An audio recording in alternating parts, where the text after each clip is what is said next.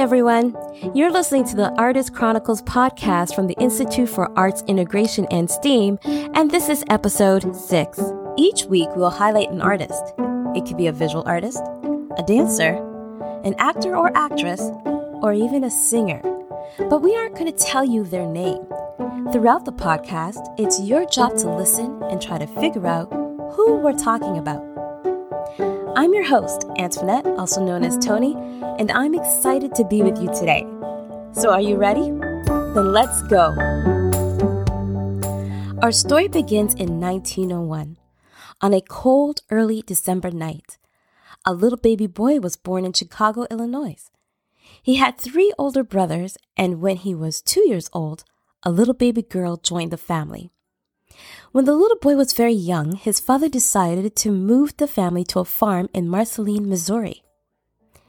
The little boy was very happy on the farm. He spent his time running around and letting his imagination go wild and befriending the animals on the farm. He also began to develop a love of visual arts and begins to draw, paint, and even sell pictures to neighbors and friends of the family. Unfortunately, the farm failed a few years later. The little boy was devastated, but as he had always done, he looked for the bright side of the situation.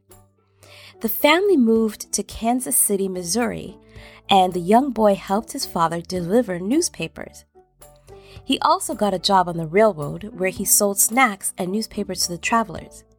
When he could, he would fit in an art lesson, but it wasn't nearly as often as he would have liked. Another few years passed, and in 1917, the family moved again. This time, back to Chicago. The little boy had grown into a young man and enrolled as a student in McKinley High School.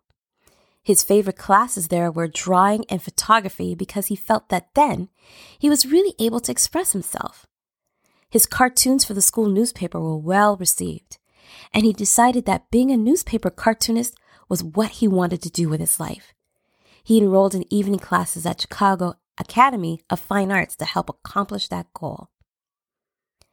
The very next year, the young man decided to drop out of school to fight in World War I, but being as he was still under 18, he was unable to join the army. That did not sit well with him.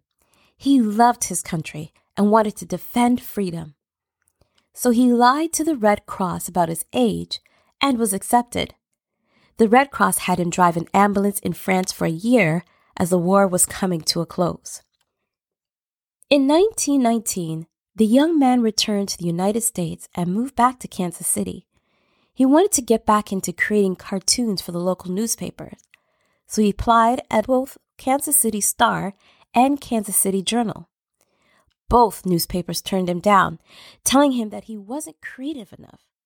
Eventually, he was hired to be an apprentice at the Pessman Rubin Commercial Arts Studio for $50 a month. It was here that he met and became friends with an artist named Ub. Both men were thankful to have jobs, but neither were happy. So after about a year, they decided to go into business together. Their company failed just after 1 month. Undeterred, they applied for jobs at the Kansas City Film Ad Company. They were what the executives at the ad company called a dream team. Ub was a gifted artist who was fast and flexible, while his friend was a creative visionary with a keen talent for sales. A couple years later, the young man made the difficult decision to leave behind his friend and move to Hollywood to become a director. His older brother went with him, and together they established a studio and produced a new series called The Alice Comedies.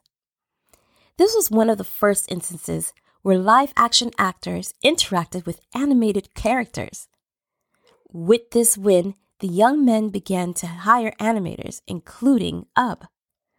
But the young visionary began to step back from the animating so that he could begin to focus more on story development and direction. In 1924, 2 new ladies were hired as ink and paint girls. The young man became quite smitten with the young woman named Lily and would drive her home at the end of the day.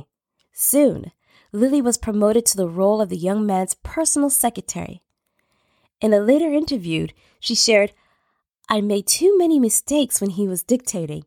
He always said I was so bad that he had to marry me. And the very next year, they did just that. Before too long, the young man began to feel bored with Alice series. He finished his obligation for them and moved on to create Oswald the Rabbit. These cartoons were extremely popular and made the new film distributor Charles realize that he was sitting on a gold mine. He began to plan a scheme to lure away employees from the studio with the promise of more money and more artistic freedom. Ub tried to warn his friend of the plans going on, but his friend refused to believe that Charles was up to no good.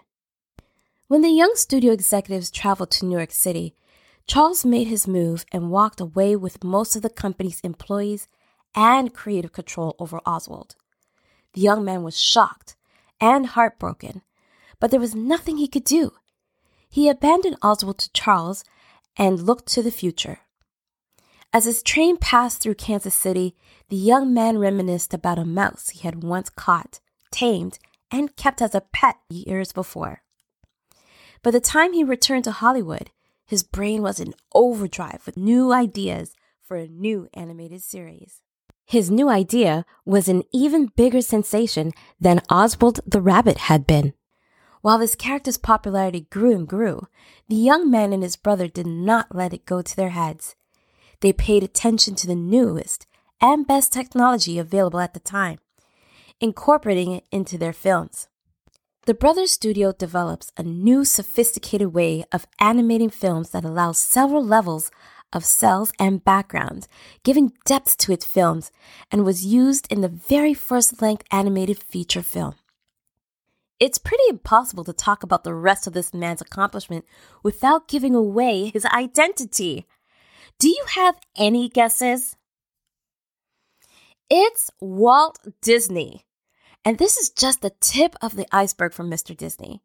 Over his lifetime, he helped to create numerous new technologies in relation to animation and was the brains behind 81 feature films.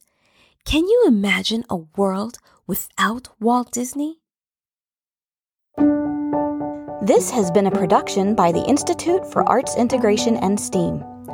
Teachers, for additional lessons and downloads that correspond to this lesson, please check out more information at artsintegration.com/accelerator.